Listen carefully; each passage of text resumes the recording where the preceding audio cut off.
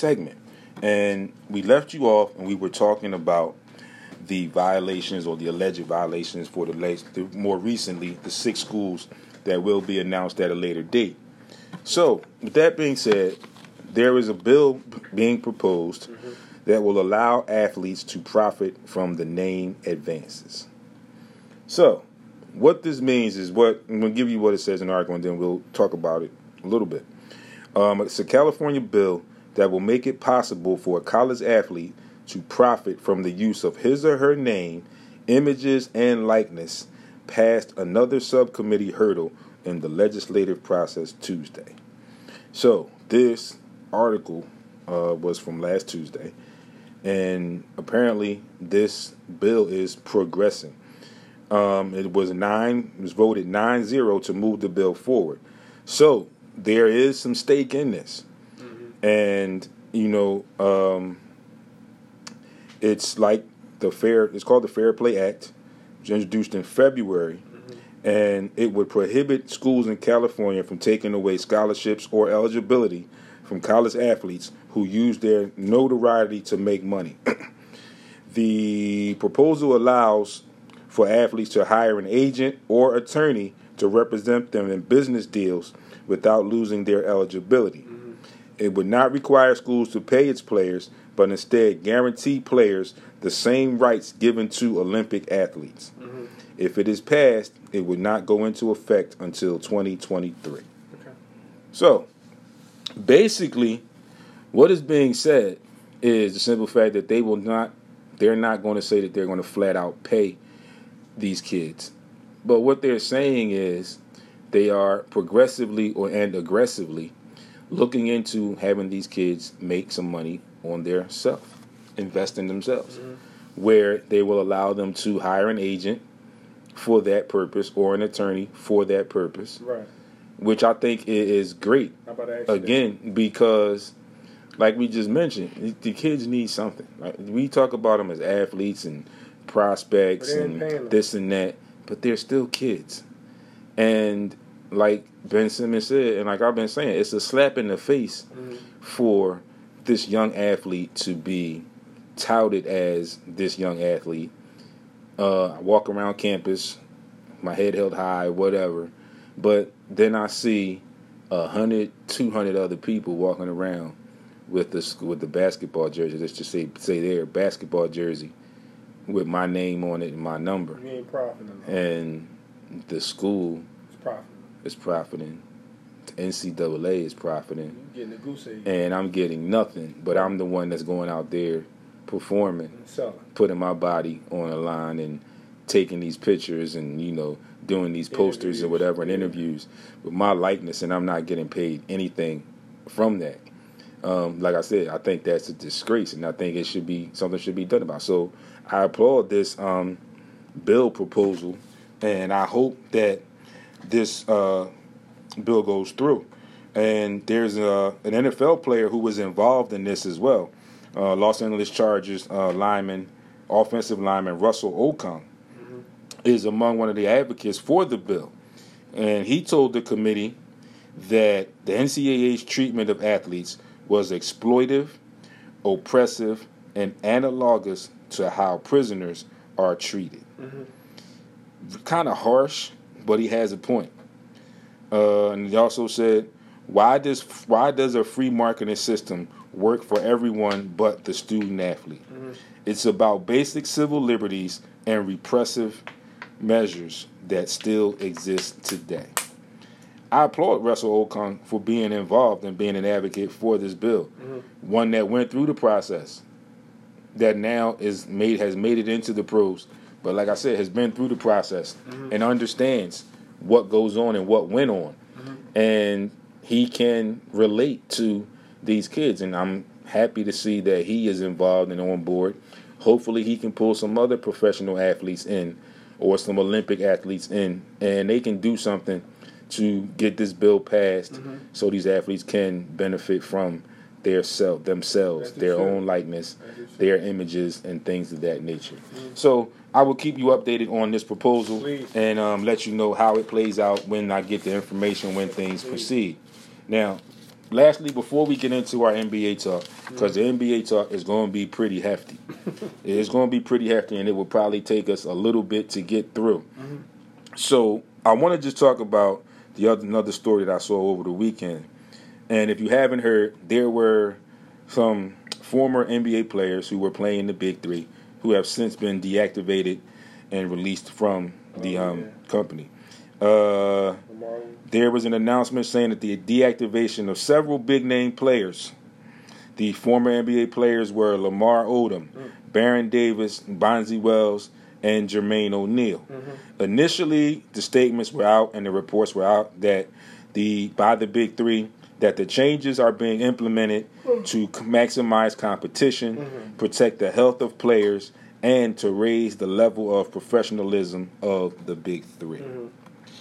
Later on, as we know, when you dig deep enough, you find stuff. Right. Because they only going to tell you what they want to tell you when they want to tell you. Old school rules. So me as the media member doing my due diligence. Do your homework, baby. I always do my homework before I report anything to you. Yep. So it was also reported that Lamar Odom has apparently, or is being reported, like I said, these are none of my own words.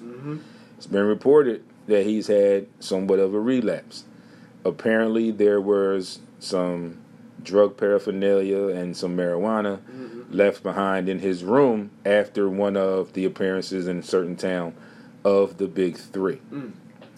So, with all these other guys immediately being deactivated, it makes you wonder if those guys had anything to do with it.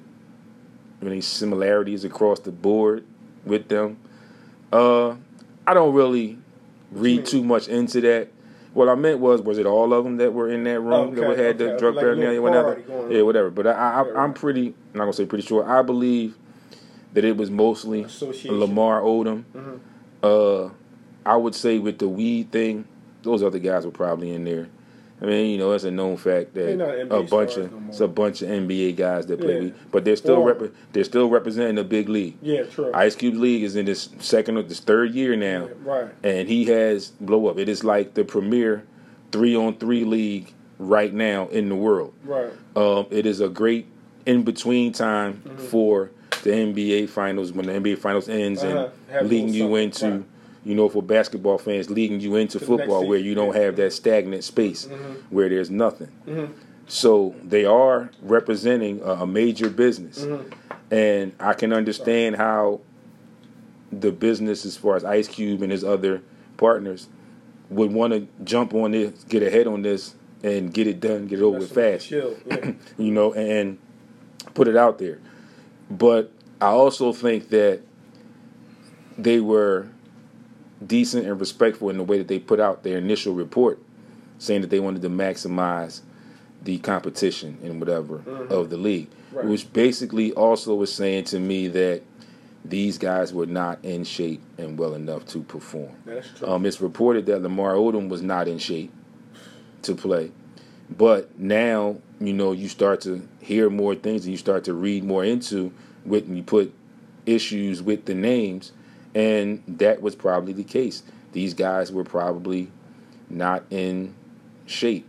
And, as a former athlete myself, a coach, referee, these are the times when you get serious injuries. Right. And it's not really beneficial for these guys at this state in their careers to have or sustain any of these major injuries that we would see, ACL tears and things of that nature. So it's not really beneficial for them to do that. So it's also been reported that there's a possibility that they could come back. They could make a return to the league. Probably won't be this year. But I understand, I think Ice Cube is looking at both sides of the fence with this thing, where he's saying that these guys are not in shape and it's not really going to be beneficial for the program or the product that we putting out. It's going to hurt the competitiveness of the league. Right. So we have to do something, and we just got to let him go. But I also respect the fact that he was businesslike, and he did not put out there that these guys were probably out of shape or whatever. He just said that they wanted to maximize the competition and the level of playing field of the actual league, which I think was a noble gesture on his part, in respect in regards to these guys and who they were at one point in their NBA careers. Right. Now, that being said, we got bigger NBA stuff to get to. And there's a chance that we might not get to our youth basketball issues. So if we do not get to the youth basketball issues, I will carry that over until next week and definitely do that. And as a matter of fact, I think I'm definitely going to do that because I need more time to decipher, to go through. Yeah. Not so much the homework, but the way though it's a 2-part series, and I gotta get back in there and break it down some more. Because I feel like I need to give you the right information. Absolutely. I don't want to have to be second-guessing myself or putting out information that is incorrect. So I'm going to take my time with that again the rest of the week, and I'll bring that back for next week. Like we do. We keep it 100 here, so I want to be as clear as I possibly can with all of the information and present it to you all as well. So, one of the things I posted when I was prepping for the show and giving you, your thought process, the itinerary, and the topics for the show, I was thinking of all of the most recent and all of the free agent activity. I thought back as far as the playoffs last year, even a little further, Frank, to when we were into maybe like the last month and a half of the regular season, when it really started to get the playoff talk really started to heat up. So one of the things I wanted to see, and I asked a few people, was, is there what they like to say a power shift or a power conference in the NBA right now? Is it the East or the West? Maybe. So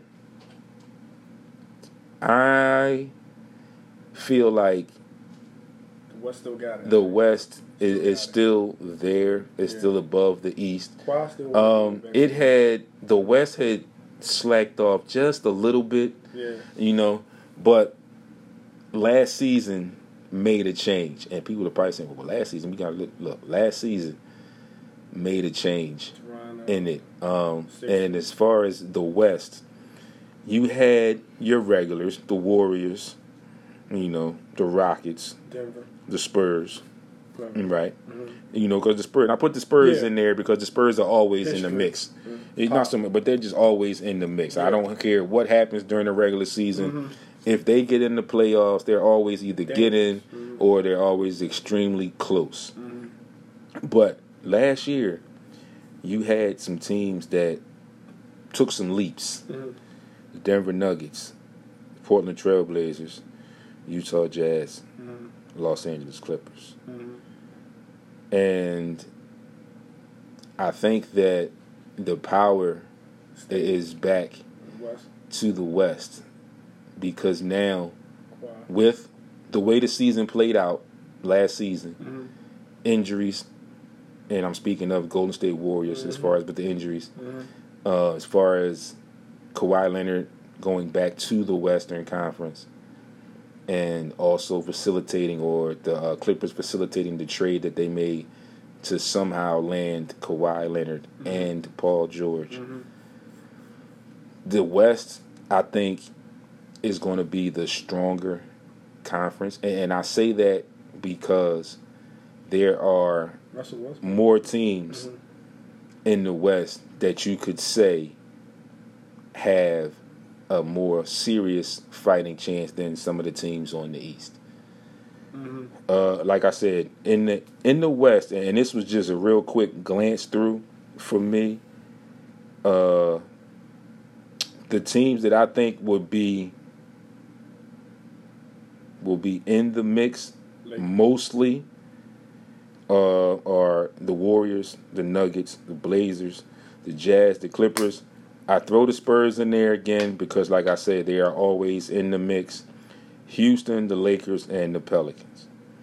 Now, for all intent and purposes, you have to throw the Warriors in there. People are probably going to say the Warriors are this, the Warriors are that. They still there. Warriors are not done. No, they're not. They're not going to just lay down and die. They ain't going to finals, but they're still there. They have some pieces there. They may still even make the playoffs.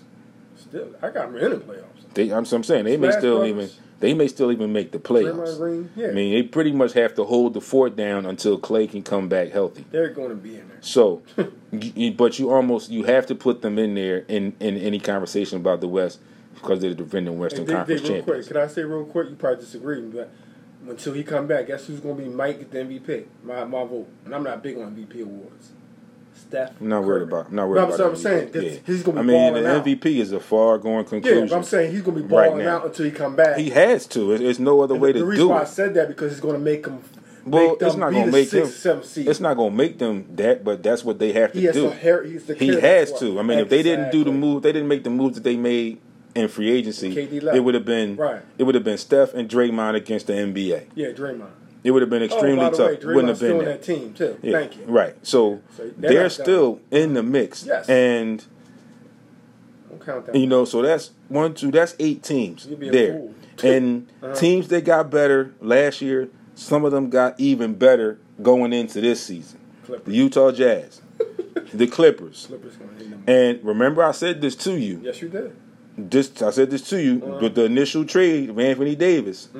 I told you that the Pelicans would be in the mix. Yeah. The Pelicans made some moves.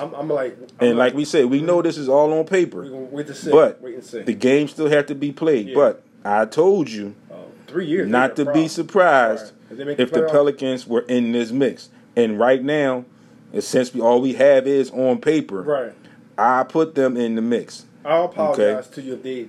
I'll say a year away. They got to be mixed. I'll say it's less than that.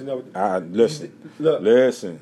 Zion, you think that injury, is that a fluke or whatever? What's the deal? They are handling it the smart way. He played whatever minutes and he hasn't played since. I love his character. He hasn't played since. They know what they're doing. Right. And they got David Griffin is there. I mean, hell, David Griffin built a champion in Cleveland. Right, true. I got my year away. So, imagine what he can do there. And their talent level is better now with him there than it was when he started building in Cleveland. True. Okay, so it's an easier route for him to make that team successful. Right. Not saying that he definitely will. Right. But knowing his track record and the things that he can do, that is a better situation than the one that he built. So they can be an going in. You think they can be AFC? I think so. Okay.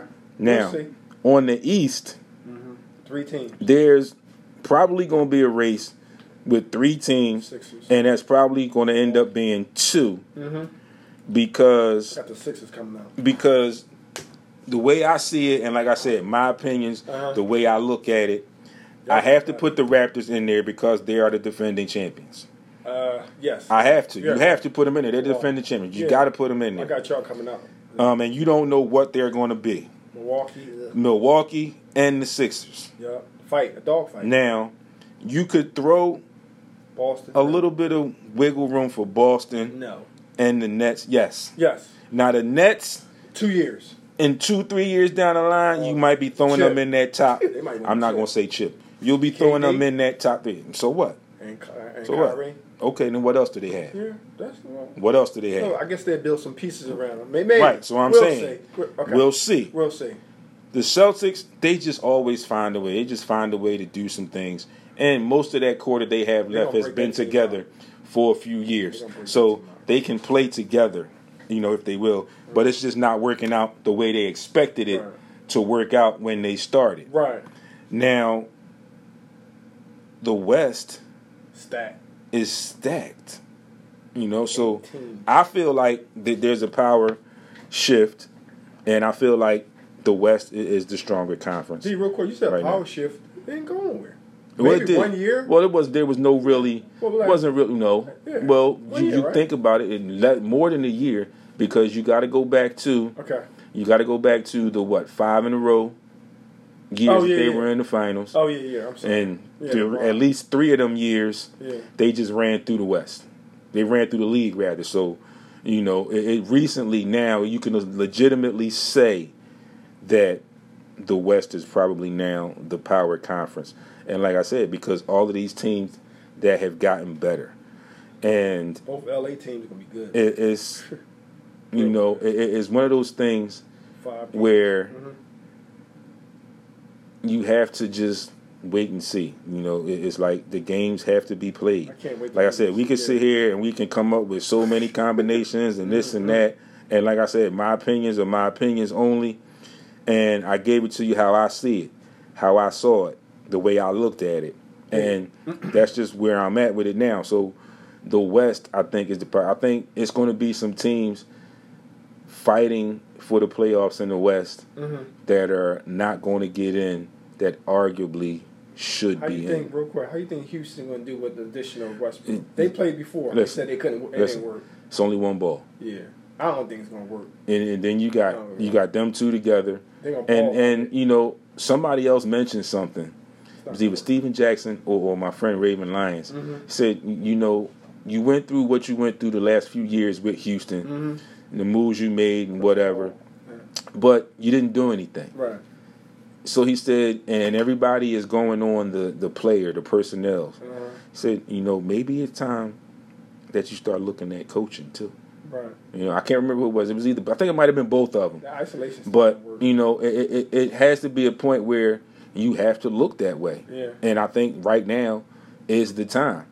And on the back end of that, like I said, it's only one ball. Right. Hard. Both of those guys are ball dominant. It's not gonna work. I mean, Russie does play D, but again, it's only one ball. Both of those guys are ball dominant. So how are you going to get them to coexist, especially in clutch moments of the game, exactly, late moments of the game? Playoff game. How are you going to get them to humble themselves in a way where they can still win games and be successful? Hard. It's going to be tough. Like I said, it's only one basketball, right, and it's not much else there. I mean, they're still trying to move Eric Gordon, so it's not much else there after Russie and James Harden. So, we'll see what happens with that. And again, on the back end of that, the Chris Paul move, they got rid of that salary, which they needed to get rid of. Yeah, the books. Yeah. But it's a very good chance that he will not play a day in OKC. That is the total rebuild. Right. And it's over. That's the only reason they could take that money. They got picks. It's the only reason they could take that money. So they got to rebuild, and they're going to have to do it through the draft. Yeah, they got a lot of picks. Because now that no one's there are no stars that are going to want to go to OKC. And it's already a small market anyway. So there's no stars that are going to want to go there until they go. So they're going to have to build through the draft and develop a whole new identity with new players and new life. So that being said, we'll take a quick break. When we come back, we'll wrap some things up and talk to you a little bit about some stuff coming up for us, for the show, for me. And stay tuned, folks. It's your boy D. It's your boy Frankie. We'll see you on the other side.